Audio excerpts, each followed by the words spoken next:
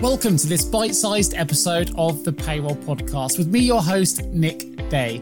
These are short snippets from my main podcast show, which is the go-to source for all things related to payroll. Featuring experts from the world of payroll, these bite-sized episodes are going to share key insights, nuggets of information, tips and best practices to help you navigate the complex world of payroll. And remember, if you ever need support recruiting talent for your payroll team, please do get in touch with either myself or my team at jgarecruitment.com. For now, sit back, tune in, and let's talk payroll. Ideally speaking, a payroll should be in the same room as HR, if not necessarily the same department, but reporting to finance, etc.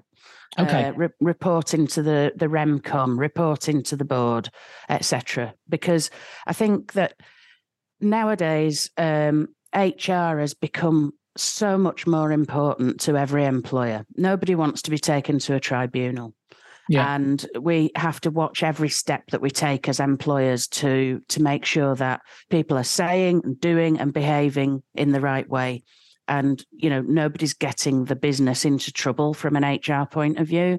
You do come across some horror stories, but for the most part, most people kind of behave relatively well and don't punch each other's lights out at the Christmas party, for example. Sure. But, you know, I think that nowadays HR is a real growth industry. And the importance of getting it right has landed at the feet of employers. But I think, you know, if all managing directors and CEOs could actually understand how complicated payroll, employment taxes, and HR as a sort of conglomerate, as a collective, actually are, then, you know, they would take payroll an awful lot more seriously. Sure. But tie it in, because a lot of the software nowadays is payroll with HR bolt-ons or HR with payroll bolt-ons. You know, it kind of goes together like hand in glove a little bit. So we also know it's very, very expensive if people get it wrong, right? Really expensive, especially.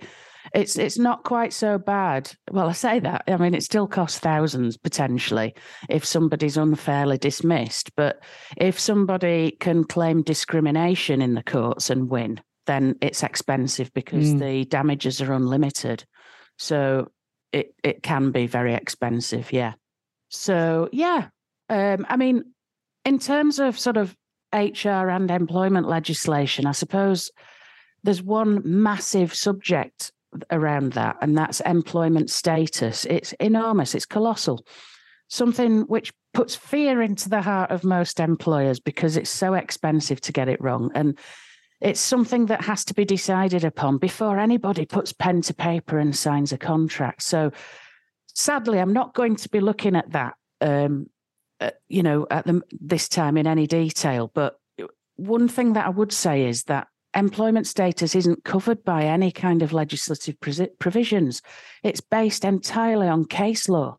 So if you want to do employment status right, you must read constantly what's happening in the courts, because things get out of date because one case is superseded by another case and then a precedent comes in, etc., etc. A good example of that was the Pimlico Plumbers case, which reached the Supreme Court. Yeah. So obviously the decisions that were made on that were binding, and they've encompassed a whole plethora of different things, including holiday pay and everything else. So, you know, there's a lot to think about.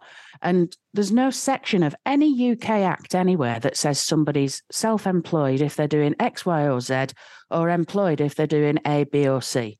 So it's complicated. The off-payroll working rules, which were brought into the public sector in 2017, followed by the private sector ones in 2021, have made it even more complicated. So the ones that were removed completely and then brought back again as well. Yes, the 23rd of September will forever be burned in my mind, 2022. And me both as a working in recruitment, it's a big area of what we deal with as well. It's it's gone. Oh, it's back again. Okay. Totally.